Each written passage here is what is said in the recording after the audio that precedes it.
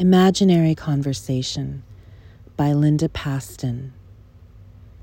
You tell me to live each day as if it were my last. This is in the kitchen, where before coffee I complain of the day ahead, that obstacle race of minutes and hours, grocery stores and doctors. But why the last? Why not live each day as if it were the first? All raw astonishment. Eve rubbing her eyes awake that first morning, the sun coming up like an ingenue in the east. You grind the coffee with the small roar of a mind trying to clear itself.